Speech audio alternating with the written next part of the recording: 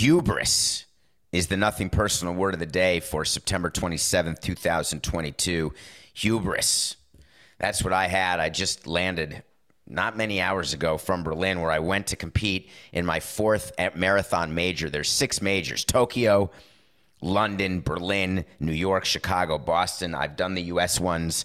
I wanted to do Berlin, made plans, got in through a great company called Fitness International, run by Kelly McClay, an incredible woman who started this business where you travel with a group and you get to run a marathon, one of the majors. And I had not run since July 16th, and I had the hubris to think that I could do it. And I went through marathon weekend. I went sightseeing. I visited a concentration camp. I visited other spots in Berlin, an unbelievably historic city. There still are parts of the wall that separated East and West Berlin that maybe some of the younger people do not realize what a significant moment that was when the wall came tumbling down, John Cougar. So it was a interesting weekend on my feet. I had not run since July because my hamstring was torn, and I did Kilimanjaro and needed to rest. So I take the starting line full of all these amazing runners and accomplished runners, and I didn't frickin' deserve it, and I quit. I was texting with Jason Caldwell. I hope you enjoyed our sit down. He saw my video, and he reached out to me to tell me, hey, listen, bad days happen. And I told him the biggest issue I had is that I knew going in that I hadn't earned the right to start. And when you don't earn that right, then you can't start. But I had such hubris. Oh, I've done 26 marathons. Oh, I'm this major runner. I can do this. Mile 1, mile 2. I'm like, God, I don't feel great. 4, 5, 6. All right, I got a few more hours. I can do this. 8, 9. There's a subway station right there. I'm not going to look. 10. Oh, God, I need to eat. I'm dizzy. There's a real problem. The weather's perfect, and I still feel this badly. My legs are killing me. I tried to walk a little bit. Walking was harder. And then at mile 12, I saw a subway station that just happened to have the same line, right? It was the U6, which gets right back to my hotel. And I literally walked off the course. I ripped my number off out of embarrassment, put my water bottle down, walked down to the subway, and I was there with all the people who were cheering on runners and family and friends by going from one spot to another. And I'm there, I'm sweating, I've got salt deposits on my face, I'm despondent, I'm limping. So today I'm back, got back last night. I am sore as can be, and I am medal free. If you're going to be sore, you might as well get the medal. I do not like failing. I appreciate failure. It helps me absolutely grow. It helps me measure my successes. But God, does it feel badly. I understand why people don't want to fail, so they don't try anything. I guess that's the takeaway. If you don't want to feel like I feel right now, just don't do anything. But then the problem is you won't do anything. So you might as well do something and take the risk of feeling the way I feel this second. While I was in Berlin, I felt another way. You know, Coca is our producer here at Nothing Personal. He is my sensei in so many ways. He is my conscience. He is my guiding light. He is helpful to me as I navigate what are often treacherous, shark-infested waters of social media, of having a platform, of having a microphone. And every once in a while, way more often than I'd like to admit, I proceed to do things without speaking to Coca first. And it's not like I answer to Coca. Coca doesn't answer to me. We are a team. It's that sometimes I'm not thinking about Coca, and I see something on social media, or I see something that I'm experiencing during the course of a day, and I want to react. And I want to react in a way that shows that I am relatable, that shows that I'm engaging, that will help build the audience. There's ego involved. There's business involved. There's adrenaline, dopamine. All these things are involved as I try to be fast on Twitter. I try to be right. I try to be clever. I try to be funny. I try to entertain you. I try to entertain myself, not necessarily in that order, according to Coca, often enough.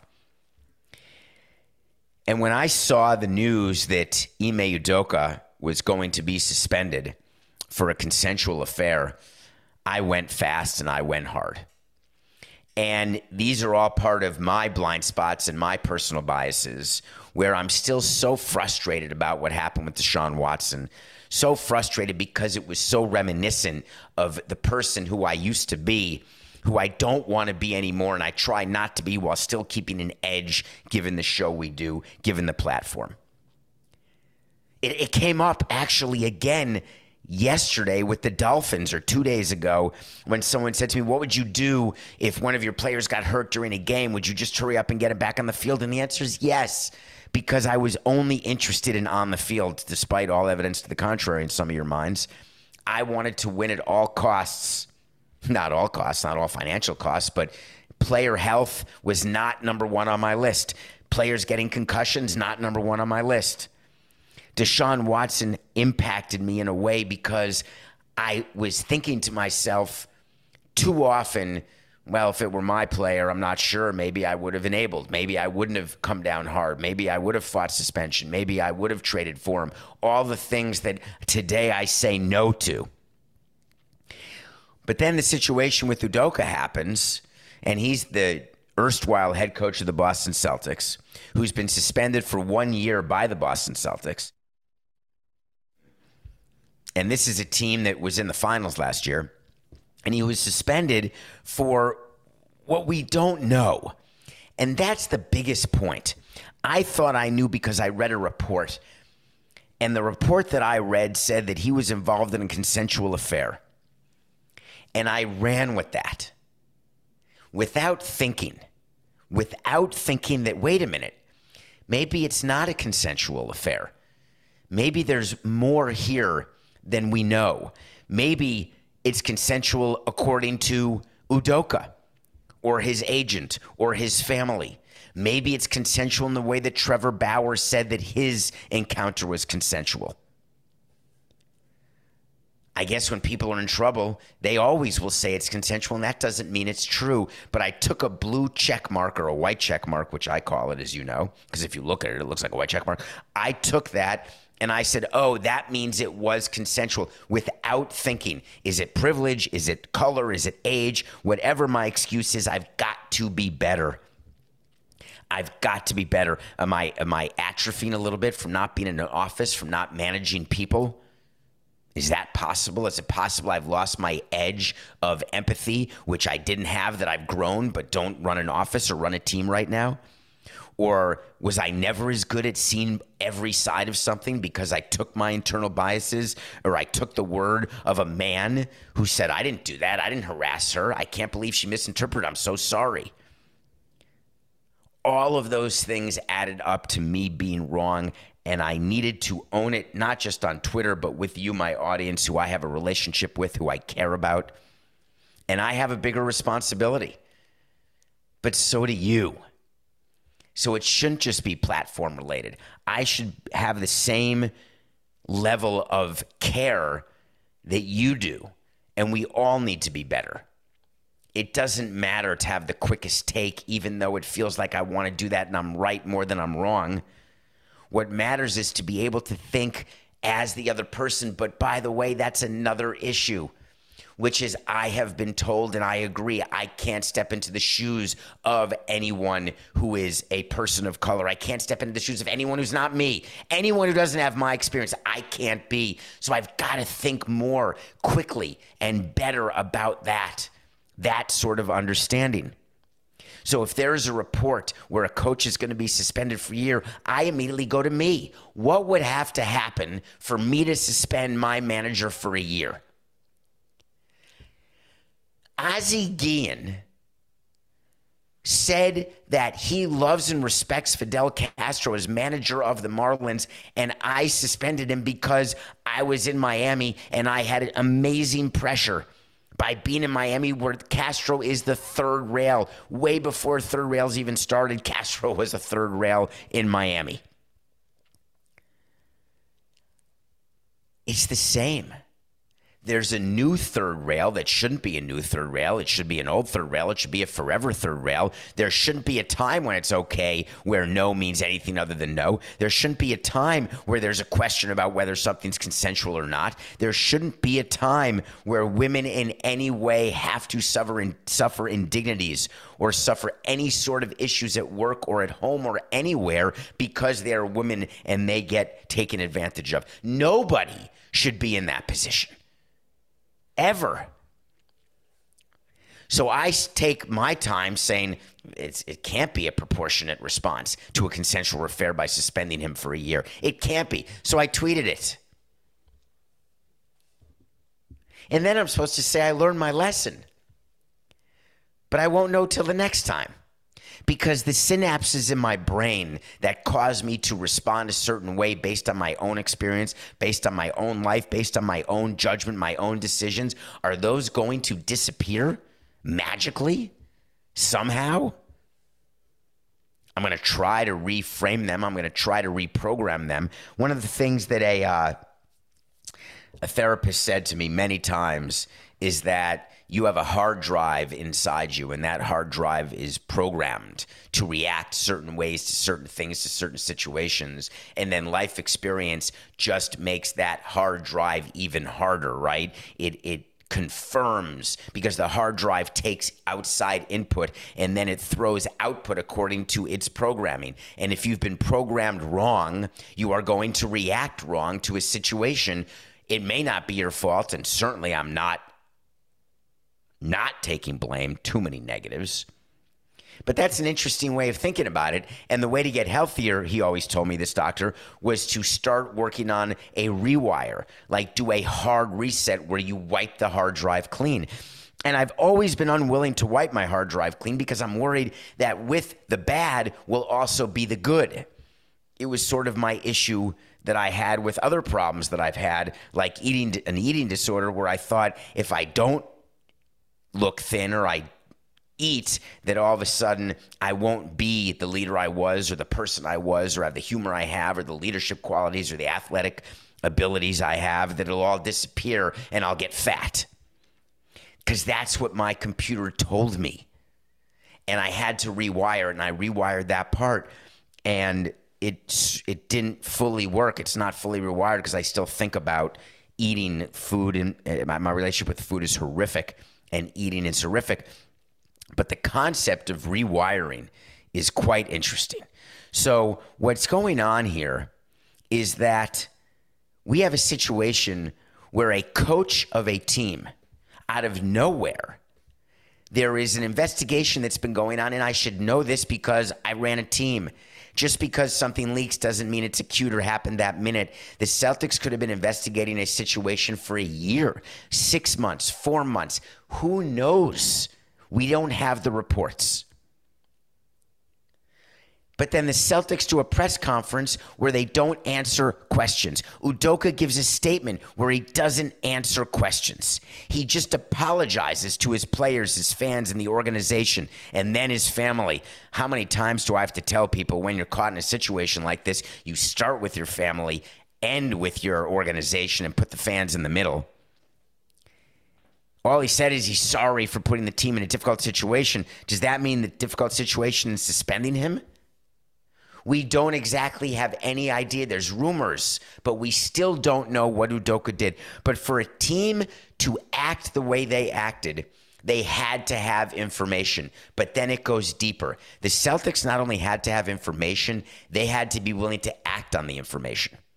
And I can tell you it's not as easy for an organization as you think. It's not as easy for an owner or for Brad Stevens, who gave the reins to this individual, who watched success on the court, unbelievable success, all of a sudden acknowledge that a change was going to have to be made. So why was Udoka suspended a year and not for ever? What would be the reason? Is it that the investigation wasn't finished? Is it that they only found what they found and they viewed that as a year, but if they find more, that could turn into more than a year? Do you act when you only know a partial story?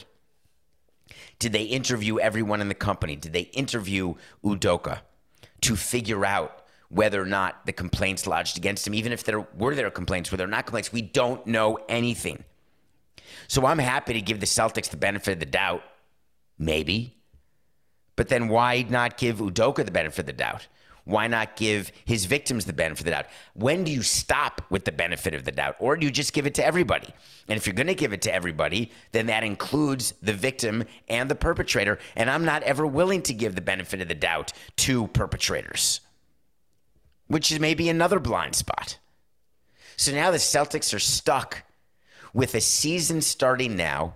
Their players have to answer to the craziness that's going on because their press conference did not take the obligation away from the players. It happened in Phoenix too. All the Phoenix players were asked about Sarver. Half the media day was about Sarver. So of course, when the Celtics media day happened, it was going to be about the fact, wow, we don't have our head coach out of nowhere is different on the eve of training camp. Players get together and they decide who's going to talk about these subjects. It's not willy-nilly. So when media availability happens and there's not just a tragedy, but there is some sort of activity that's happening within the team that requires a comment, my view always was that we've got to give the players cover. I've got to put the GM out there or the manager or me as the president, never the owner in a negative situation. In any sort of problem, you keep the owner out. But I've got to come out and I've got to make sure that our players don't have to sit and answer these questions because players are not paid for that. My view. I want the players playing. I want the players focused. I want the players getting ready for the season. I don't want distractions. It's a very commonly used word, but I do not want distractions. Marcus Smart is the leader of the Celtics in many ways, veteran defensive player of the year, longest tenured player. And he had a very interesting response to the Udoka situation that Coca told me about that I had not seen, that I think was very well workshopped by the PR department. We would send in our head of media relations. We would be sending in our crisis communications head. We'd be meeting with the players, explaining to them, here's what's going to be asked of you. Here's what we are going to do to try to make it so you don't have to answer them, but be ready. You may have to answer them. Marcus Smart just said, we're waiting like everybody else. As a player, I'd like to know more. It's not my business. I may never know more, but man, I'd like to know more. Quote, although as a player, you'd like to know, but like I said, it's not an obligation. What a brilliant way to formulate a thought. And too often in social media or in life, we never think this way. That's the concept of Lashon Hora. That's the concept of gossip, where I never think, none of us think. Actually, we're the opposite. We think it's our right to know everything that happened. We think it's our right to have complete transparency and answers, as though private companies are our government. And if you think we have transparency from the government, I've got another thing coming. And it's not that I'm a conspiracy theorist. I'm just telling you there are lots of things. There are lots of things in heaven and earth, lots more things in heaven and earth than are dreamt of in our philosophy. Lots more goes on everywhere than what we're told, but yet we always take what tidbits we get and then we fill in the rest. Like froggy DNA to make a dinosaur. We're filling in the gaps. So here's where I stand. There's more to the Udoka story. It may or may not come out. But the way we'll know whether or not there's more is whether or not he comes back. Given all of the turmoil and attention that is surrounding this situation, I believe it's not like the Red Sox bringing back Alex Cora when he was involved in garbage cans, but not solely involved. He served his time, and now that's it, clean slate. He's back with the Red Sox. I think this is more of a situation where it could be like A.J. Hinch, where he's gone from the team but resurfaces with another team. Maybe it's like Jeff Luhnow, gone from the team, now gone forever. That I'm not sure, because we don't know enough, and we may never. But there's one thing I am sure, and I'll tell you, it's wait to see, an official wait to see. Udoka will not coach the Celtics again. it's starting with a year-long suspension, and they're going to move on without him.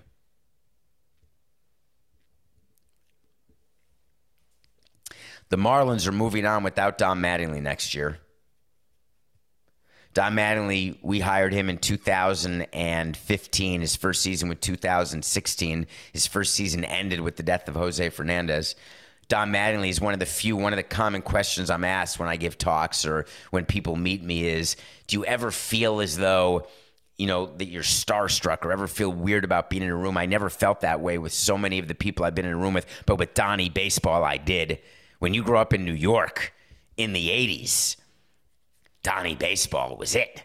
So when you're in a room with him and hiring him to be your manager, you're thinking, holy Christ, he's reporting to me? I loved working with him for the 2 years I had. He's the longest tenured manager in Marlins history. And when you're the longest tenured manager without any sort of, he really has not had any issues. Not enough wins, but no off-the-field issues because Donnie wouldn't. And he was allowed by the Marlins to exit on his own terms. And I appreciate that, what Bruce Sherman and Kim Ng did, the owner and GM of the Marlins. They were not bringing him back because the team has been such a disappointment, but they were not going to fire him. So they just say it's mutual, but they let Donnie do it when he wants to, how he wants to. And he did it on the 6-year anniversary of Jose's death. To me, I knew that this was coming. As a matter of fact, back in June, we did a show where I said Don Mattingly's going to get fired. I guess I'm going to lose that, Coca. I guess he wasn't fired. He wasn't renewed, but it's sort of the same thing. He's not being brought back would have been a better way for me to say it. I don't know that Don Mattingly will manage again, maybe a hitting coach somewhere. What he knows about hitting, what he's forgotten about hitting, the majority of hitting coaches will never know. The majority of hitters will never know. This is the time of year in baseball right now, as we are heading down to the last week of games, where decisions have already been made. Don't listen as we go forward when the season ends and you hear an owner or GM saying, we're going to evaluate. That is absolute horse hockey. The evaluations, there is not one team that does not know the future of its manager today on September 27th. Not one. Period. I don't care what they say. I promise you it's not accurate.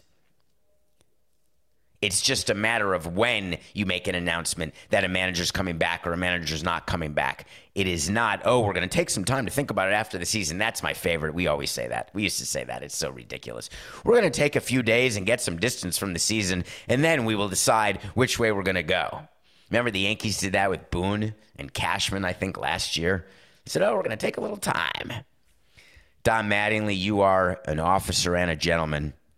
And the Marlins, every player who you touched, both on the Dodgers and the Marlins, is the luckier for having interacted with you. All right, when we come back, we are going to review a movie, and then we're going to talk about Albert Pujols getting to 700 while I was away and some funny things that have happened surrounding that 700. We will be right back. Welcome back to Nothing Personal. Thank you for listening to the Sit Down with Jason Caldwell and the mailbag episode. Thank you for those questions. Keep coming at me with questions. We'll have another mailbag coming up in a week or two. And I just appreciate all of your support and following, subscribing, and all the things you do. We are on TikTok, nothingpersonal.mpds, Instagram, and also, of course, if you're watching me, on YouTube. I watched a movie that's causing great polarity, and I don't know why. There's a new movie with Maya Hawke and Camille Mendez called Do Revenge. And I'm not burying the lead. I loved it. I was entertained the entire time. Maya Hawke is Ethan Hawke and Uma Thurman's daughter. They're not married anymore, but Oprah, Uma, Oprah? No? Letterman? Anybody? Hello? Coca, is there a chance when I say Uma Oprah that you know what I mean? It's almost positive that he won't. But that was a bit by David Letterman. Uma Oprah. So Uma and Ethan got together and had Maya. Maya is a model and an actress, and I had not seen her in anything, though she did have some credits. And she plays a a social outcast who becomes a social incast, who then becomes the central figure in a plot to exact revenge on the cool kids or not. I love high school movies. Maybe it appeals to the Peter Pan in me, but what I do know is that when you get a well-acted movie that has good music and it makes you realize that you can't believe you navigated, again, the treacherous waters of high school. You know what, man? There's so many things that have treacherous waters. I guess just wear a PFD and you have a chance to be okay. So Do Revenge is clever. And people don't want to admit it's clever because it's a high school movie. And if they're not in high school, you think it's beneath you or below you, and you're not going to be interested in the plot lines. You won't be interested in the character development. But this movie had both of those. A superb performance by Camille Mendes, who I had not seen before, but has been in a TV show. Someone told me what it was called, and of course I forgot. Either Riverdale or The OC. Two things I've never seen, but she was in one of those. And the movie is about doing revenge. It will never make, hold on, it's a funny top 5 list, but my top 5 revenge movies, number 1 will always be Revenge with Madeline Stowe and Kevin Costner. If you haven't seen it, check it out. That's my number 1 revenge movie, but Do Revenge may possibly make my top 5. Check it out. Albert Pujols, you did it. I was sure you weren't going to do it. Before the season started on March 29th, on my preview of the MLB season, it's not the MLB season, of the Major League Baseball season, I said that Albert Pujols will not hit 700 home runs, and he's not even going to be on the postseason roster if the Cards make it, which I think I had the Cards making the playoffs. I can't remember. Since I got so many other predictions wrong, I can't remember that one. Well, on Friday night, in front of a huge Apple TV audience, Albert Pujols did not hit one home run. He hit 2. His 700th home run. The 4th player ever. Albert Pujols played in a time when it was presumed that everyone was doing steroids. Albert Pujols never tested positive, never got suspended. So many players were suspected but never proven because there was no testing. Fernando Tatis Sr. is an example of someone who I said incorrectly was doing steroids. I had no proof. He was never tested. He never tested positive, which means, in theory, he never did steroids. Albert Pujols joins Hank Aaron and Babe Ruth and Barry Bonds. 700 home runs. Just do the math on that a little quickly. How many guys hit 40 home runs?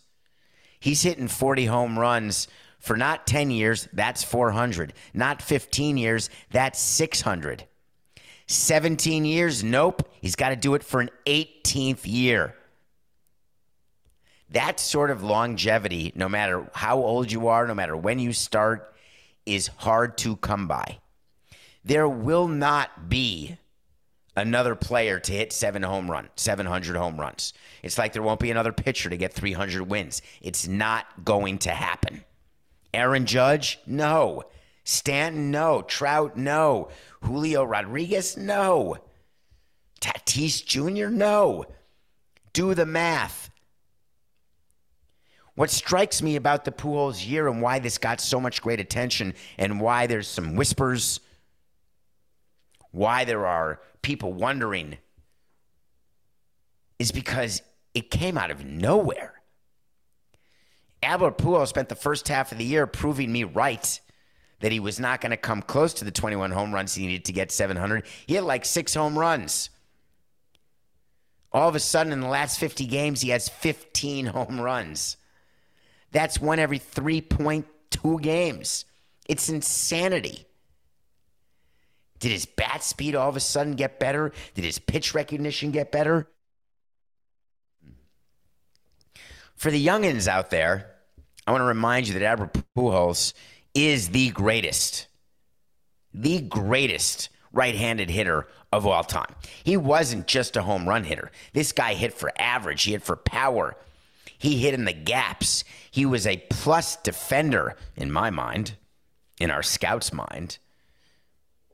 This is the player who, when the Cardinals let him go in 2012, the thought was they're crazy. And I thought, oh my God, I can't believe we didn't get him. Don't worry, when he gets even older, we'll forgive him for stinking because we're going to get the greatest player in his prime.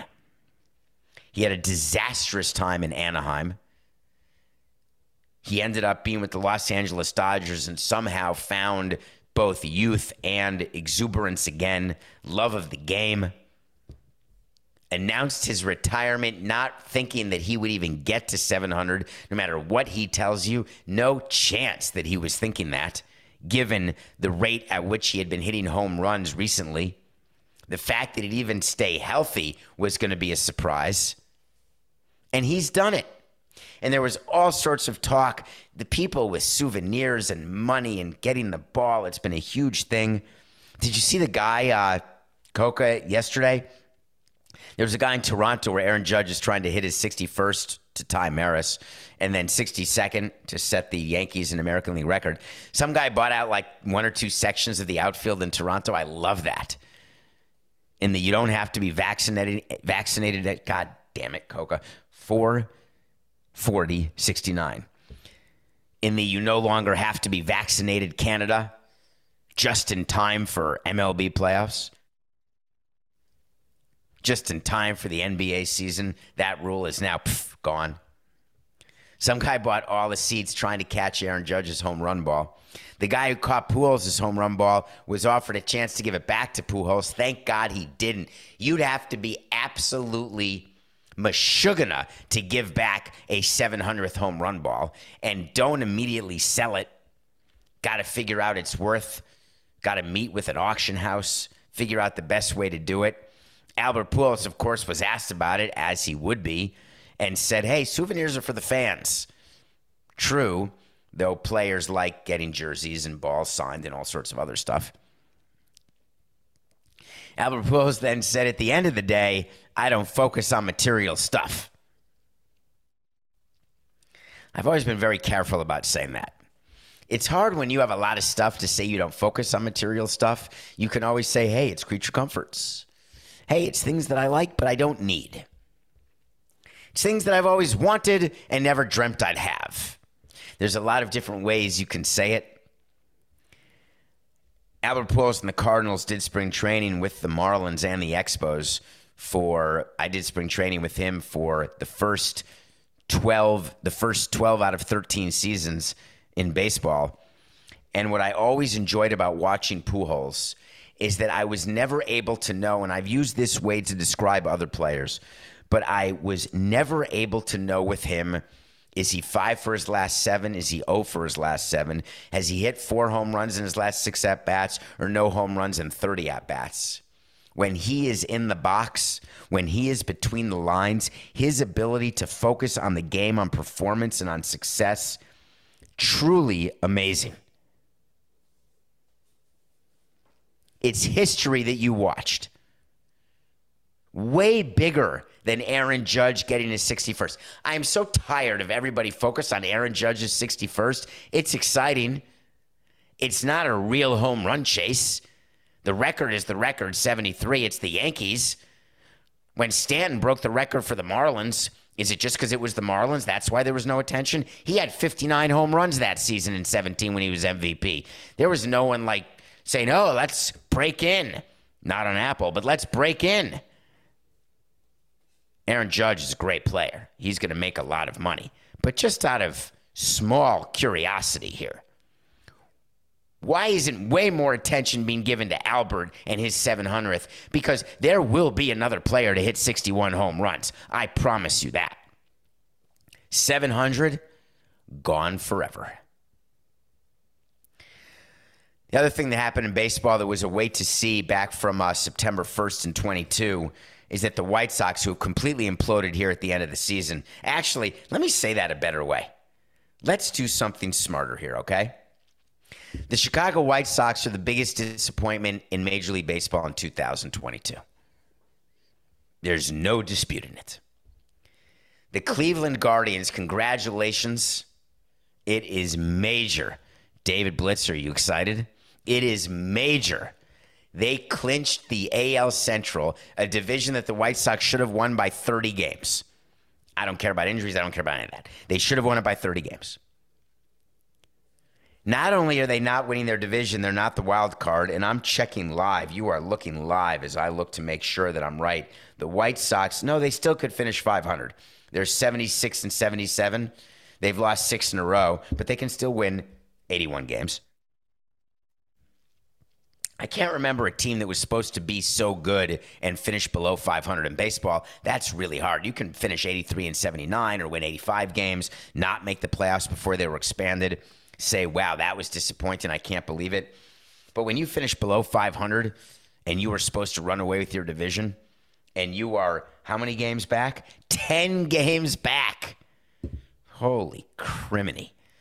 But I told you Tony La Russa was the problem, at least one of them. I want him to get well. I don't wish him to be physically sick by any stretch at all.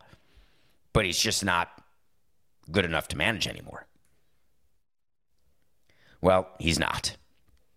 I told you on September 1st he would not be back in 2022. Guess what? He's not back. And you know what else? I said he's not going to be back in 23. That's another one of these decisions that's not being made by Jerry Reinsdorf once the season ends. Jerry Reinsdorf, the owner of the Bulls and White Sox, knows today, right now, this second. Jerry, hi.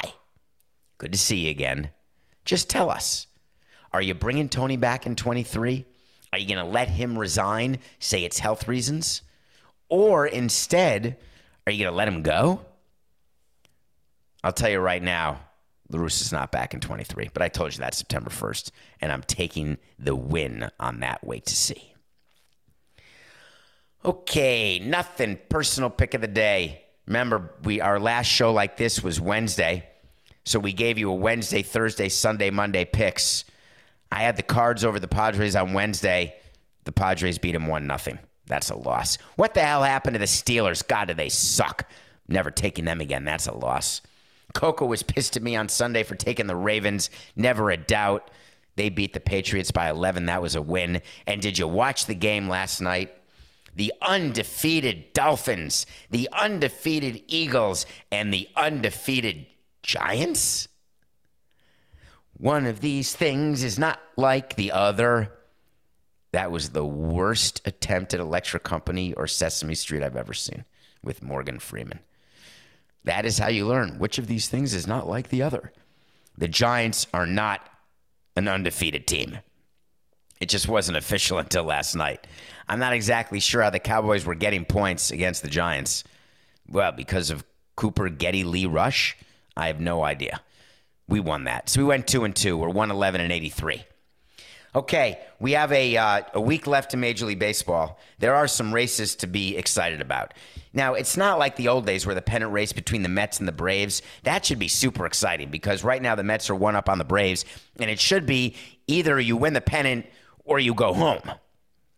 Neither the Mets nor the Braves are going home. It could be the second year in a row that there's 200-win teams in a division. I suspect that will be the case. The Dodgers and Giants did it last year. It's unbelievable, as a matter of fact, to have two teams win 100 games in a division. Just amazing. But the Mets and Braves are both likely to do it. But what's at stake is what we told you, which is if you don't win the division, you have to win a wild card series, which you're going to host. But then on top of that, you have to play the Dodgers in the second round. If you win the division, you get a bye and then get to not play the Dodgers till the LCS. So there's a lot at stake here as we finish. But that's not it. The expanded wild card, the expanded playoffs have provided, I think that when Major League Baseball and Rob Manfred sort of sit together, they will in their mind say that it's been good but not great, right? There's not a lot of excitement in the American League at all. Everything's done, period. Now, will Toronto or Tampa or Seattle be home court, home field advantage in the wild card series? I'm not sure fans are getting excited about that. So the American League, they got to focus on Judge, not much else. So Judge's slump is a good thing for baseball right now. Keep something exciting. National League, you got a little something. Not the wild card because either the Braves or the Mets are going to host a series. You got the Padres and Phillies separated just by a game and a half. But the Brewers, the haterless Brewers, are only game and a half back of making the playoffs. 3 back of San Diego, 1.5 back of Philly. Starting a big series against the Cards. We're taking the Brewers tonight. The Brewers are hot. Hot. H-O-T-T. I mean, they've lost 1 in a row, so they're not that hot. Speaking of Milwaukee, Milwaukee's great. For those of you from Wisconsin out there, just know I love Milwaukee. And I love that you are passionate about your Packers. I remember when the Packers used to play home games at County Stadium. They played 1 game a year at County Stadium. That stopped quickly when they had to match revenue with other NFL teams locally. So Brett Favre is a subject where we've covered, where the media is being accused of not covering a story about what's going on with Brett Favre. Go back and listen to our show from earlier this month. We did an entire segment about the trouble Brett Favre is in and what's going on with the money that he used in Mississippi to build or help build a new volleyball stadium. Brett Favre is in trouble. To refresh your recollection, he is a Hall of Fame quarterback for the Green Bay Packers, who also played for the Jets. He played for the Falcons, I think, for a minute. He played for the Twins for a quarter of a second, maybe more than a quarter of a second. But he is most associated with the Packers. But he's from Mississippi. He goes home to Mississippi, wants to stay relevant, gets paid for things he doesn't do because he feels as though in his mind he didn't get enough guaranteed money when he was a player, didn't make enough, and is the type that wants to let everyone know that he is going to use his name and his previous fame to parlay that into more deals, more attention, and he's far from the only athlete who does that, far from the only executive who does that. So Coca is whispering in my ear, yelling in my ear, you don't have to yell, that he had $137 million in earnings on the field. I can do the math on that. We'll take 50% away for taxes. It's still enough to live on forever if he didn't spend that on other things. But I have seen more players who have earned that amount of money who have no money than I wish to acknowledge. They don't have the right financial assistance. They don't make the right decisions. Whether or not Brett Favre has enough money for the rest of his life is not relevant to me. The fact is that he took money that was not to be used for volleyball. And this is not me taking money for a stadium. That was the only way the money could be used. Come on, folks. This is like the story we did last week, Coca, where those people who should rot in hell took money that was meant to feed kids during COVID and took it to buy themselves stuff. Brett Favre was taking money because he wanted to be associated with the university and the building of a stadium, and it was total misappropriation, period. The question is, when's the other shoe going to drop? And here's the other shoe. Brett Favre has been pleading ignorance. Oh my God, didn't know. The problem with pleading ignorance is if you're found to have previous knowledge. If you're going to have plausible deniability, which is something that we love to do with our owner, we wanted to give him plausible deniability on myriad subjects so we just wouldn't talk to him about stuff. The problem with giving someone plausible deniability, but then there's proof that it was neither plausible nor deniable, is all of a sudden you're in the perjury realm. You're in the fraudulent realm. And the best way to get at someone is to get at someone else who can sing like a thornbird to their last dying day about what they know, what they did. Please don't punish me so hard. I promise I will turn state's evidence. I will be the stool pigeon to make Paul Sorvino and Ray Liotta cook pasta inside prison. I'm talking. There are people talking in Mississippi right now because they put on the fire, the flame of prison. And now word has come out that Brett Favre, who has used as his defense, hey, listen, I had no idea this was happening. I didn't know they were using welfare funds. How was I supposed to be aware of that? I'm just a dumb quarterback.